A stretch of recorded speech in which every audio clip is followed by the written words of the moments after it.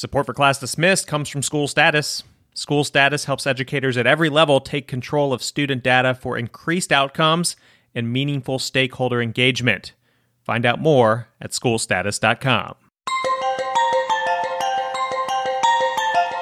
You are listening to Class Dismissed, episode 82, and I'm your host, Nick Ortego. As a 16-year-old about to graduate from high school and Harvard, the ACLU contends that an Arizona school is forcing some students to wear a scarlet badge of shame. Plus, got water? These Wisconsin schools do. We'll explain. Stay with us.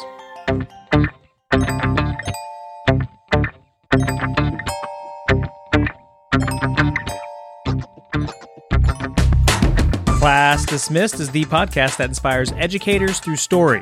Each week we cover some of the hottest topics and news in the world of education, plus we hear from a guest with a bright idea for education that you can apply in your community. This week, Project Lit, how a class project to stop book deserts turned into a nationwide movement.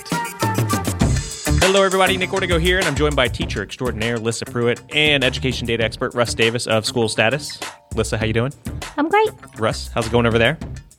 It's going really well. Just trying to get the year started. You know, I forgot to tell you, Russ, we when you were out at the end of last year, we were able to catch up with Nick Peterman. I forget his exact title, Senior Vice President of School Status or something along those lines. And I don't know if you had a chance to listen to it yet, but really great interview. And it's just about all the work you guys have been doing with the translation of conversations and just the conversations taking place between parents and teachers. Good stuff. Yeah, it's really exciting, man. I mean, like in your career, I think you only get an opportunity to do a couple of things that are truly transformative. And over the past 2 years, working with schools and seeing people communicate, I believe it's transformative work. And so we are just leaning right into that. Lissa, you talk to parents using School Status, right? Yes, I do.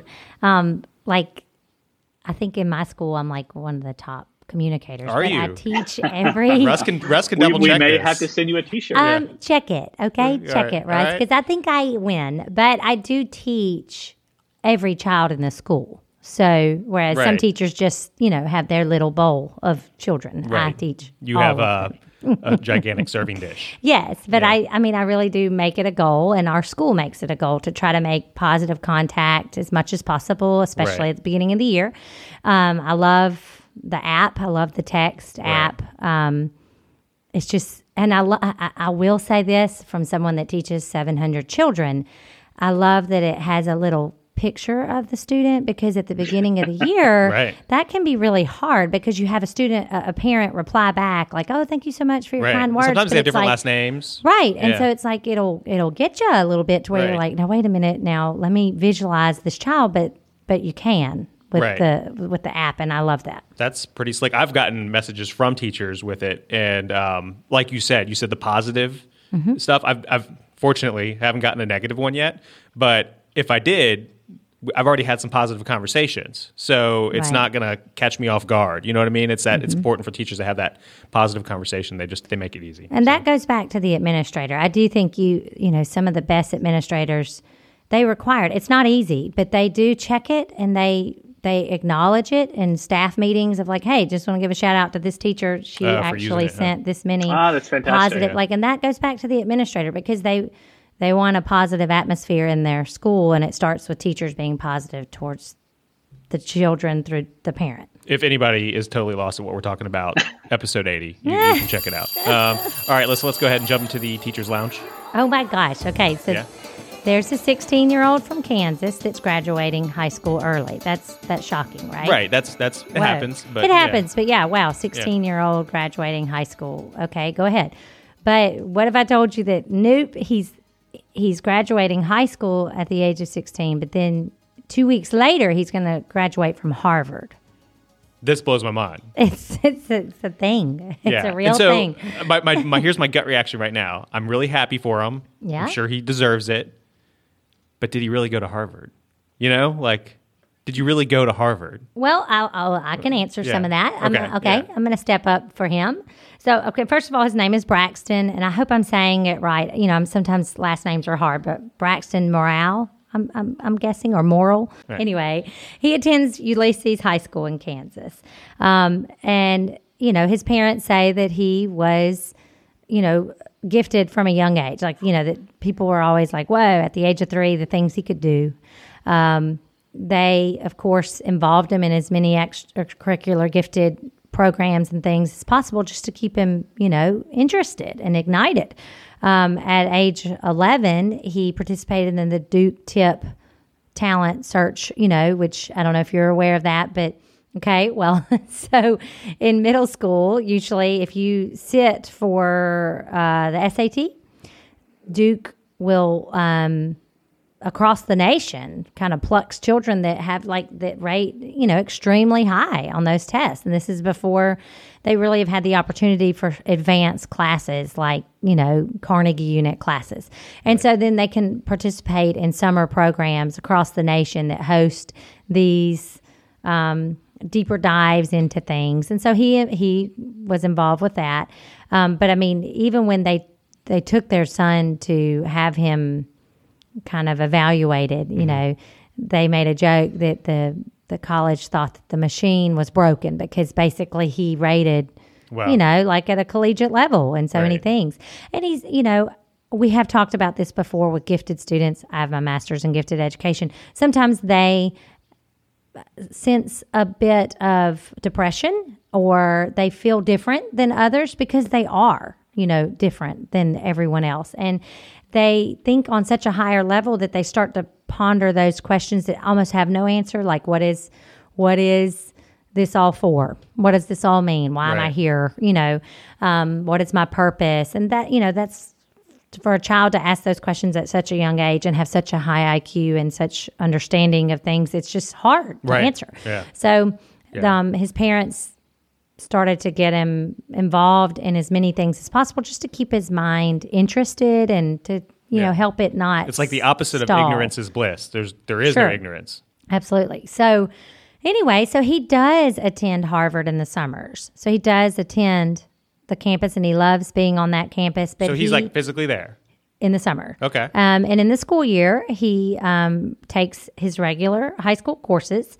And then he also is involved in the Harvard, I believe they call it like the outreach or the extension, I think Harvard's extension program. But it's basically Harvard courses that are it's geared for people that are older in life that, want to go and get a degree of some sort. MBA or something like that. Something like that, right. So he is involved in those courses. So he does do a lot online, but in the summer he attends. So that's good. Real. I was concerned that he wasn't actually getting the college experience. No, and he says he loves that. He says he loves being on campus. He loves feeling a part of the history and a part of the thread of the actual university. But he did do a lot of coursework online, and he's been doing it for a while. So that's why he is now able to graduate. He is graduating with a liberal arts degree, which I know sometimes. No, we're all for it. We did an episode on the liberal arts. Russ, what, Russ? I'm silent. I'm sure his liberal arts degree is the best. But he plans to get a law degree. That's where he wants to go. So he'll have that by 17, I guess, 18, I don't know. I mean, and sometimes, like I know students that I taught, this makes me feel old, but I taught them when they were like in second grade, and then I heard that they graduated high school earlier. I taught them in fifth grade, and I heard that they decided to graduate as a junior instead of a senior, and they were already at, a college campus. I think there's pros and cons to that. I think especially when you're living on campus, you are younger, you do appear more immature or whatever. I have 2 boys. One of them I held back a year because he just, by birth year and everything, he just seemed younger than everybody else, and he fits 100%. I mean, it's the best thing we ever did. But I have another son, my younger child, that is completely the youngest in his grade for sure, but he seems like the oldest. And he seems not just the oldest in that grade, but he seems like 2 grades ahead, in maturity and everything. Right. So I think it just depends on the child, and obviously he seems to have a great sense of humor. When he was interviewed, he said, it's not that hard. It's just, time management. He kind of winks, because he knows that it is hard. But he says he does downplay it a little bit around his high school peers. Like he doesn't talk about it much because he doesn't want to be that guy. Yeah. Yeah. Well, Russ, can you do this too fast? Is it right to just challenge somebody with this natural ability? I mean, first of all, can we just talk about how smart this person is? Like, I think I'm a pretty smart guy walking around, and then I hear about this kid, and I just feel very, very dumb. But I don't know if it's the wrong or right thing. I mean, I think that there are some developmental things that have to happen for someone. I think that there's some milestones, and I think being with your peers is sometimes important. But I think if somebody has this vast intelligence, if it were my child, I would just say, how can you handicap them and keep them back whenever they want to run with it, Well, and when they also feel set apart, like you want to find ways to plug them in. And kudos to these parents for doing that, because clearly that's what they've done. They've found ways to keep him happy and, excited about learning, because there's a ton of gifted students, highly intelligent students that even drop out of high school because they think the kids that they go to school with are, immature and stupid and superficial, and they're not intrigued by their courses. I'm intrigued in his day-to-day life. Yeah. I feel like you could make a reality show around a kid like this. It's probably the last thing he needs, but I mean, what's it like? What's it like accelerating through high school, accelerating through college, being the smart, hearing people talk and knowing they're wrong all the time. You're basically like Watson, the IBM computer, what's that world like? Yeah. I mean, hopefully he's learned a lot of social skills along the way to realize that he doesn't have to tell them they're wrong every time they're talking about something. But, I mean, from what I have dug into it, the teachers all love him. He's well-loved. He's got a healthy balance, but his jam is learning new things, and that's what he's done. Well, good for him. Russ, let's go ahead and jump over to you. What do you know this week? Well, there's a school district that is in a bit of hot water. It's the Mingus Union High School in Cottonwood, Arizona. So they now I'm going to start with the premise that I think that this is well-intentioned. So they issue different colored badges to students based upon what grade they're in. So underclassmen, 9th and 10th grade students get a red badge, and then students who are in the 11th and 12th grade get a gray badge, right? And the school district says this is so that 11th and 12th graders can leave campus during the day to go get lunch and things like that. And it's for security reasons, and also in the event of some sort of disaster, they could definitely tell what was going on. Sounds pretty good at first, right? Right. So because these kids can leave campus, it just lets a teacher or a security person quickly glance and say, "Oh, they're good to go." That's right. Okay. So, Lissa, are you with me so far? Yes. All right. She's looking skeptical now. So there is some skepticism here, and I can definitely see the side of the parent. So apparently, there was a student who was a few credits short of their class. She had not earned the 12 credits to keep her in the 11th grade. And now she has a red badge. And all of her friends basically are wondering why you had this red badge, right?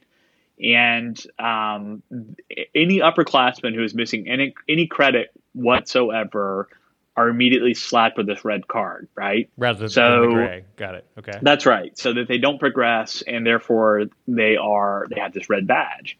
And so it's very easy for their peers who they've had since kindergarten to tell that they are missing something and they're not doing very well in school.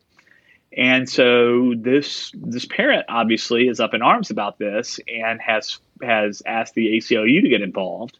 And the ACLU said that this violates FERPA. Because it keeps students' kind of educational progress private. The school district has said FERPA allows us, and this is true, FERPA allows us to have a directory information such as name, address, telephone listing, date and place of birth, participation in officially recognized activities, sports, and dates of attendance, unless otherwise stated by the family. And so the school district is saying FERPA allows us to tell people what grade you're in unless you specifically opt out of it. And the parent is saying, well, look, this isn't telling them necessarily telling them what grade it's in. It's telling them that my student is missing some credits or is behind in some way. And I got to be honest with you, I think the school district doesn't have a leg to stand on here, because FERPA also says that you cannot release individually identifying information about a student and their academic situation without parental consent.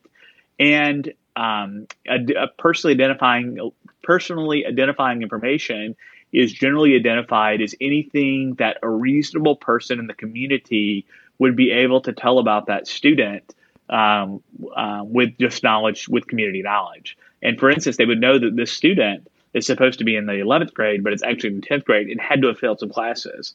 So de facto, I think they are violating FERPA because they are, the student is supposed to be in the 11th grade and they're actually in the 10th grade. And they have this badge that shows it. So I wanted to open it up and see what you guys thought about this. Okay, I have a question. So if, let's say they, are behind on a unit, because they, I know, like, for example, my son is in a block schedule school. So they, when they have a sports, like if they play football or play soccer, well, that is a class. And so that means you have to work a little harder to make sure, if you're going to be involved in two sports that also have a block each, you got to work a little harder to get your other credits to make sure that you're meeting because you're definitely meeting the physical education credits there, but you need to meet the others. So my question is, are these children that are missing a credit, whether it be they failed or they're going to do a credit recovery program, or they're just involved in too many extracurricular activities that have a block time, will they still graduate? Can they still graduate by the time they're at the end of their 12th grade year if they do things like take a summer online course or do a credit recovery program? They still could, in fact, graduate with that class that they've been in school with since kindergarten, right? I would think that they probably could recover their credit in some way, yes. Right. So that's why I have a problem with the fact that they changed their color on their badge. I have a problem with that, because if the whole point of the color changing is that we can keep track with who does this or that, or that we just know as a student body, well, if that child you're basically giving them a badge saying they failed a class, but they're still in that student body, probably in the yearbook. They're still going to be listed in the yearbook under that, unless they're going to move them to the class behind, which I think they won't. So, yeah, I think this is a problem. I'm not going to give you my opinion on it. I'm pretty much in line with you guys. But I will predict that the school district folds very quickly. The school district has taken the weasel way out, which in my opinion, the school district agreed to remove the number 11 from Pickett's badge. And if Pickett's mother decides to opt out of disclosing directory information, the teen will receive a badge that does not indicate her grade or color, which I think is just BS. Stupid. Yeah, I agree. It's so dumb. I feel like there's a better solution somewhere in the middle, and this is I think that the district is pouting. That's what I think the district is doing. The district has gotten tired. I think this is bad policy, and they got called on it, and now they're pouting. They tried to hide behind FERPA, and basically these guys said, well, you can't disclose anything. Like, this supersedes your directory information, right? Like, you are de facto telling them that and the student has missed classes due to severe anemia. And he has to go to doctor's visits in Phoenix. And that's why supposedly she missed this credit anyway. So goodness. I just think this is just another example of a district having bad policy, that whenever they're called on it, instead of just fixing it and saying, yeah, we'll just give her the 11th grade badge, and hell, she didn't graduate on time, right? That's on her. Yeah. I mean, they just did this instead. There's times when a district should fight the ACLU, and the ACLU has tons of resources. They've been to the Supreme Court, I think, more than any other organization, so they're going to be tough to beat. But at the same time, there's times when they should fight them, but I just don't feel like this is one of them. It's just not. I feel like they made a mistake. When the ACLU comes knocking on your door, generally they win. Right. And generally you've done something wrong. It's like the school districts that continually fight the school prayer thing. Like, I can't tell you how many times school districts go to court in southern states every year over trying to figure out a way to finagle around the student prayer law. Like, right. They get their teeth kicked in court every single time. Well, usually they adjust, and then in a couple of years they go back to what they were doing. And that's right. Yeah. And so, I just think it's an example of, I think if in those cases, Now, I don't think it's been done before, but in some states, you can actually, if you willingly defy a law using public dollars, you can be asked to pay for the defense of it. Like if you make the decision that is in defiance of federal law or state law, then you can be personally asked to be liable for that. But in this case, I don't see that happening. But I just think it's dumb. I just think that the school district is picking on someone and they don't want to go back on a policy. Let me tell you what probably really happened. I just want to make a prediction here that the school decided to give incentives to try to help children stay in school and not just drop out in that, precious 11th, 12th grade year. So they gave incentives of you can do this, you can have a free lunch, you can do, you can roam about, you can whatever. And they did all these cool things to try to help keep kids coming through the doors. And there are probably children that are abusing that are doing as little as they can to get by. And the school finally was like, you know what, we're going to come up with, although it be a bad idea, we're going to come up with a way to say, no, you don't get those privileges. You don't just get to come and go freely because you're technically not doing your part of the deal. And now this young lady has been caught in the crossfires of it because she has a medical reason. And the mother, of course, has a problem with it, and she should. But really, I bet this whole stupid color badge thing was because they had children that weren't doing their part, and they were trying to meet in the middle and say, we're going to allow some more freedom, because you guys are older and you can drive and you do have jobs, and it's, it's a bad idea, but I bet that's what this all started with. Right. Yeah. Well, I think it's a road to hell, right? I think a road to hell stated good intentions. Right.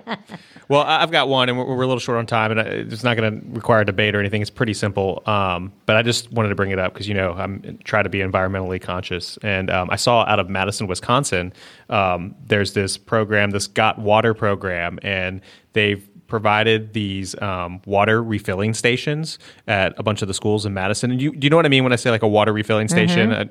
I'll describe it if somebody hasn't actually seen one of these, but they're in national parks. They're in airports a lot. Like it's not a water fountain. It's basically like this really fast pouring water dispenser. You just stick your plastic bottle underneath it and it fills up a bottle in 5 seconds. Yeah, and it has a light that kills bacteria. Right, and that's really what I think is great, because like a water fountain, if you hadn't really thought about it, if it's never crossed your mind, it has mine and probably a lot of other people's, they're pretty gross, especially where kids are, because adults, we know we're supposed to keep our mouth away from the spigot. But if you ever watch like a 3 or 4 year old work a water fountain, they're like mouths all over it, and I'm like, oh my gosh. Many science fair projects have been done on water fountains, and they should be. So anyhow, I just started thinking why? Can we get these water refilling stations everywhere? Like this just makes sense because it one, it's good for the environment, it promotes kids to bring their own bottle. You're not just bringing little plastic water bottles. It's good for health reasons. You reduce the sugar and the Gatorades and stuff like that. And it's good for health reasons. I don't know, it just makes in terms of the bacteria. So what do you guys think? Yeah, I like it. I mean, let's do it, right? Yeah, everybody should do it. Everybody should do it. There's no excuses. I agree. No excuses. All right. Well, are you guys ready for the Bright Idea? Yes. Our guest in today's Bright Idea segment is an English teacher in Nashville, Tennessee, and he's also responsible for the nationwide movement that's working to put a stop to book deserts. Jared Amato is the co-founder of Project Lit, an initiative that began as a class project but has since grown into something much larger than that. Jared, welcome to the show. Thanks for having me. I'm really excited to have you because what you did is really everything that our show is about. We always are looking for people who have original ideas, and then they have an idea that actually can be scalable or duplicated in different parts of the country. And it sounds that's exactly what you did. So first, give our listeners a short summary of what you guys do with Project Lit. Yeah. We started it in our classroom here at Maplewood High School, initially with a group of about 35 students who were already invested in the power of reading. And I was looping with that group of students as they headed into their sophomore year, and introduced them to an article that I had read over the summer about book deserts and the importance of book access and what it's like for a child to grow up without books. And read that article with our students, asked them a bunch of questions, why this problem was important, what they wanted to do to solve it. And from that moment, Project Lit Community was born. And for the past 2.5 years, we've been working together to not only eliminate book deserts here in Nashville, but really to promote a love of reading across the country. So this was back in 2016, I guess, and you're an English teacher. What grade do you currently teach? So I taught middle school English for 6 years and moved up to the high school in the same cluster, primarily freshmen, but that group's been a really special group. So I've taught that group as freshmen, sophomores, juniors, and now as seniors. And so that group is getting ready to graduate and go off to college and change the world. And then I'm teaching freshmen as well. So when you came across this article, and I think it was out of the Atlantic about book deserts, did you even really know that this was a thing, that there were communities around the country where essentially children don't have access to books, and that means no library, no bookstore, really nothing? I don't think I understood the scope of the problem. I don't think I'd never heard of it in that way. And so I think we study food deserts and talk about food deserts, but the term itself was really was eye-opening. And my brain, the summer you're at the pool, or you're at the beach, or you're just thinking and relaxing. And I think you can talk to my wife. Like I just said, this is something that's important to talk about. But I'd be lying if I said that in that moment we'd be where we are today talking about it. Well, and that's just what's so amazing is you must have, so you learn about this, you turn to your class, as you kind of alluded to, and you said, what can we do about this? What was that initial conversation like back in 2016? So we started talking about, we're here at Maplewood High School, and we're like, let's think about what's around us. And so we actually drove down Dickerson Road and took note of the gas stations and the liquor stores and the fast food, right? So there are no healthy options to eat, tire shops, and there's actually an adult toy box literally right next to the bus stop where kids get ready for school, across the street from an elementary school. And there are no bookstores. There are no books. And the reality that our high school students recognize was that it's intentional, right? That it's not by accident that their community and our community is not full of books. And so that moment, I think students recognized, because they were already readers themselves. I think they already had bought into the power of reading and of books. And so I think we're just really excited to do something. And I think what's been beautiful is that it's been a little bit at a time, and just one thing, one conversation, one step at a time. And so let's start with that first step. What was your first reaction as a group when you said, okay, we're going to do something about this? I assume you tackled it in a local neighborhood or community, right? Yeah. And so we drafted a mission and vision and designed a logo. And the first step was a book drive. And we launched a book drive. And you could find the video on YouTube. It's really cool to see. The mission for Project Lit Community is to decrease the book deserts and increase the enthusiasm for reading. Book deserts are places that have limited access to books. I can tell when I'm in a book desert because if you ride down the street, all you see is alcohol stores and gas stations, but you don't really see a bookstore. You just see something common.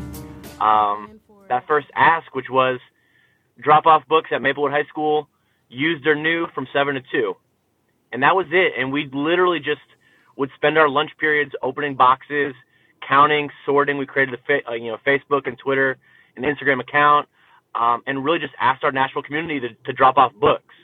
And we kept track. We had Lauren, I can still picture her writing, keeping track on the board every day, adding up the books. And I think we set a goal of 5,000. And we hit that, and it became 10,000, and eventually our classroom, was literally overflowing with books. So all right, so you end up with all these books, and you also now have this pile of responsibility. Like, people are expecting you to deliver these somewhere, get these to where they're accessible. So where do you go with them? Yeah, right. So we then take the books, and because of we're sharing and talking and writing letters and making videos, somebody says, hey, the USA Today has all these newsstands that are no longer being used. Everything is moving online. So we have all these newsstands, and we had this idea to turn those newsstands into what we call lit libraries. And we took those libraries, we spent a couple Saturdays painting them, putting our logo on them, and then working to identify locations in East Nashville to not only deliver to the library, but then to fill those libraries with our donated books. And I'm assuming that was a success. Like that was kind of the model for before you expanded. No, so it's part of the story, and I think a lot of times people don't know that the LIT in our name is Libraries in the Community, is the acronym there. And of course there's multiple plays on the word LIT, but it actually was really hard for a few reasons. One, we have a little Honda. I'm in a Honda Civic, so delivering the actual newsstands was difficult. Secondly, the books that we were placing in those libraries, like most of them actually kind of sucked. Right. So they were just kind of older used books that maybe weren't the best stories. Right. Or... So we realized that we still have a vision to flood all communities with great books. But we realized that what we could do as high school students and a teacher was focus more on our classroom and focus on the quality of the books in our classroom and focus, yes, on increasing access, but really about access to great books. And so we actually kind of switched our focus going into the next semester of that school year. At some point, and I want to get back on track with the story, but at some point you're driving around your Honda Civic with all these books, but you're also trying to teach school. And as we all know, teaching's hard. It takes a lot of time. At some point were you like, what am I doing? What did I get myself into? And I was planning a wedding, and I was in grad school finishing, working on my dissertation. This is all happening at the same time. Wow. But it was so much fun, man. Like it was, for our students, and they were sophomores, they weren't as busy, but still were dedicating hours after school together, and it was fun. And I think looking back at that, the early days of the movement, it's something that we'll never forget. And we just learned a lot, right? But we learned that there were people out there in the community who wanted to help, who wanted to get involved, and we also learned like what we as young people and a teacher can do. And then we also learned, hey, that maybe not be sustainable to try to do, especially because we learned that there's this really bad scene of one of the YMCAs or the community centers had put a chain around the books and the library. Wow. And so we just learned lessons that it's really hard and you need people. We just learned a lot of lessons early on, and it was really fun and yes, really exhausting too. So what is the workable model now, and like what works for y'all in the Nashville area? Yeah, so what you found is that it's really about empowering our students to lead the way and become the reading role models in our community. And so our students read a ton, obviously, but then they're hosting book clubs every month. They're gaining confidence as public speakers. They're running our social media accounts. They're giving speeches. They're planning conferences, and we're doing workshops together and developing curriculum and delivering books to elementary school kids and reading to elementary school students and connecting with other kids and authors, and really just saying, like, if as a teacher, if I can make sure that we have great books to read and discuss in class, and then I get out of the way and really spend my energy empowering them, then shoot, it's going to be awesome. And every community and every school and all of our chapters look a little bit different, but the thing you'll see in common is a love of books and a real belief in our students.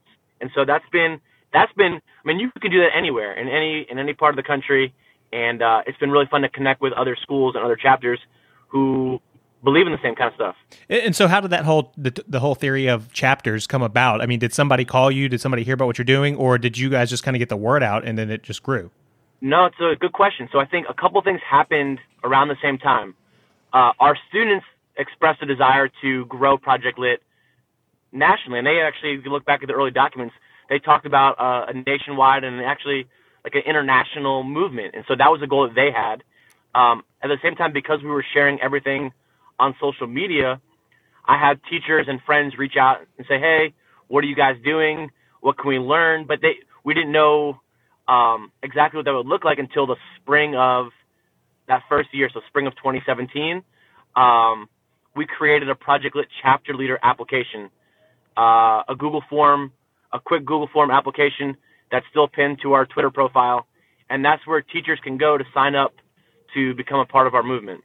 And so you mentioned Twitter. Let's go ahead and drop the handle there. Do you know that offhand for Twitter? Yeah, it's Project Lit COMM. So Project Lit Community, but COMM at the end. So how big have you guys grown now? How many chapters are there? How many states are you in?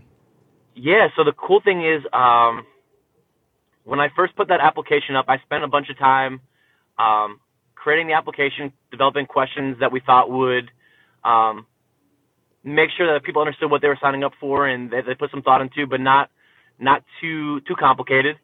And those first applications came in that summer with teachers who were taking a chance and a leap of faith to join this community. And I guess we're looking at a little over a year and a half. We have about 620 Project Lit chapters. Wow. Across we're missing, so if there's people listening in New Hampshire, okay, Alaska, New Hampshire, and one of the Dakotas. It was either North or South Dakota. There's somebody. We've got at least one or two educators in almost all states, and in a bunch of states, we've got a real solid, awesome team of educators, and so we're figuring it out together what it can look like to connect and to collaborate and to share resources, but really just believing in the same things, supporting and uplifting one another, and growing together. So that part has been awesome. There's so many ideas. We do Twitter chats all the time, and it's constantly just learning from each other. What hashtag do you guys normally use when you do a Twitter chat? Is it Project Lit?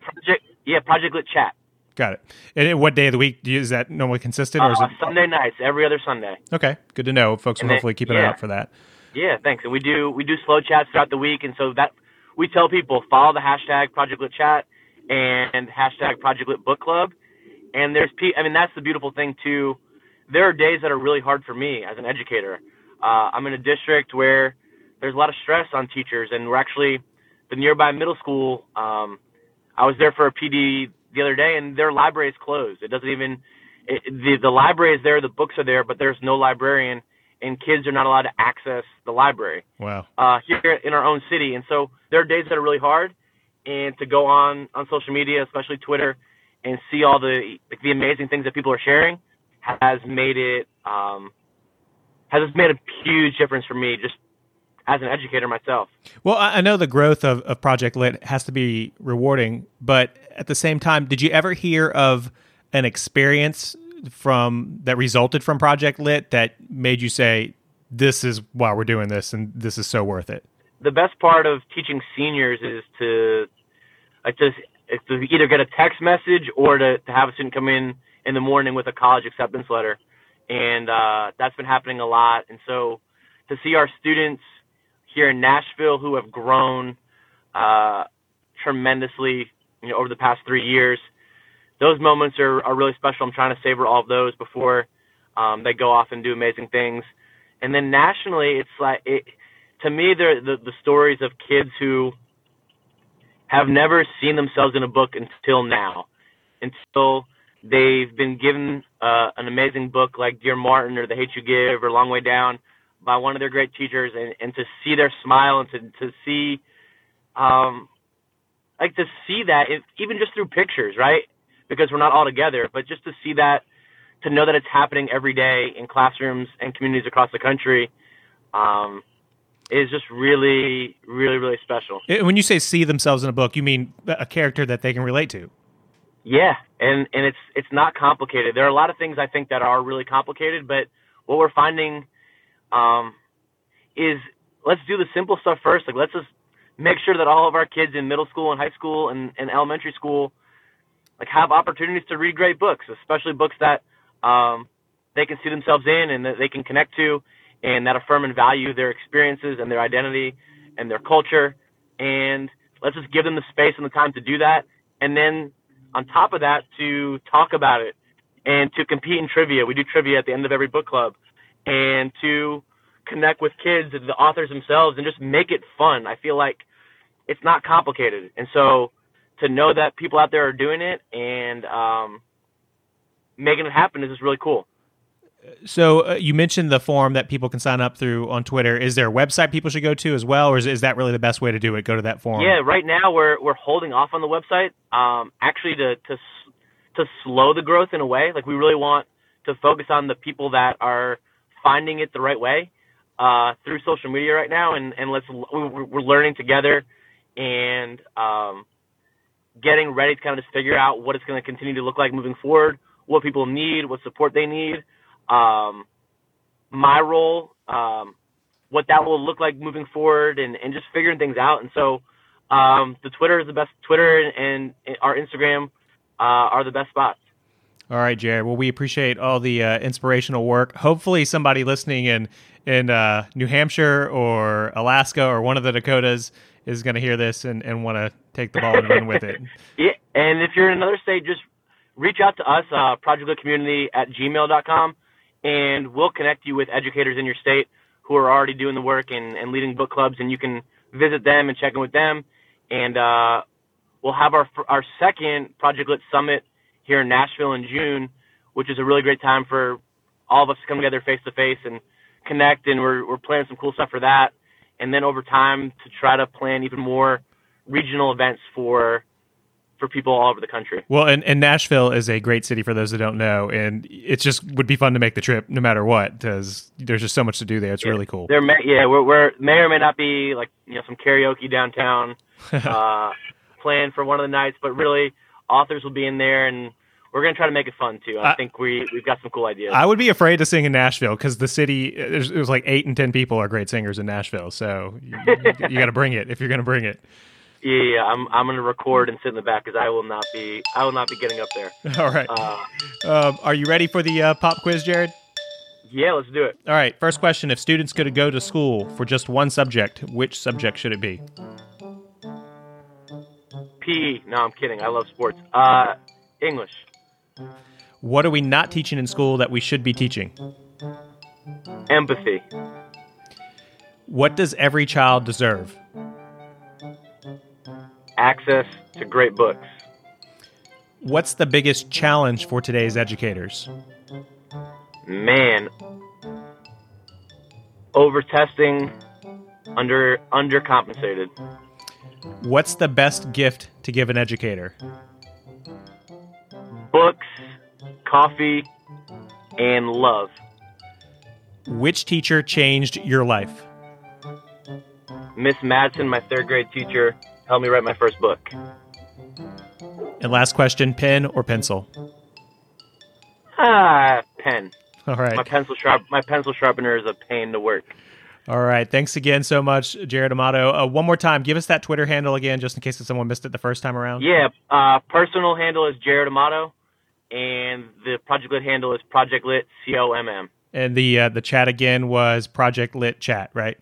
Yeah, exactly. That's the hashtag. All right. Well, thanks again. We appreciate your time, and good luck with Project Lit. Hey, thank you so much for having me.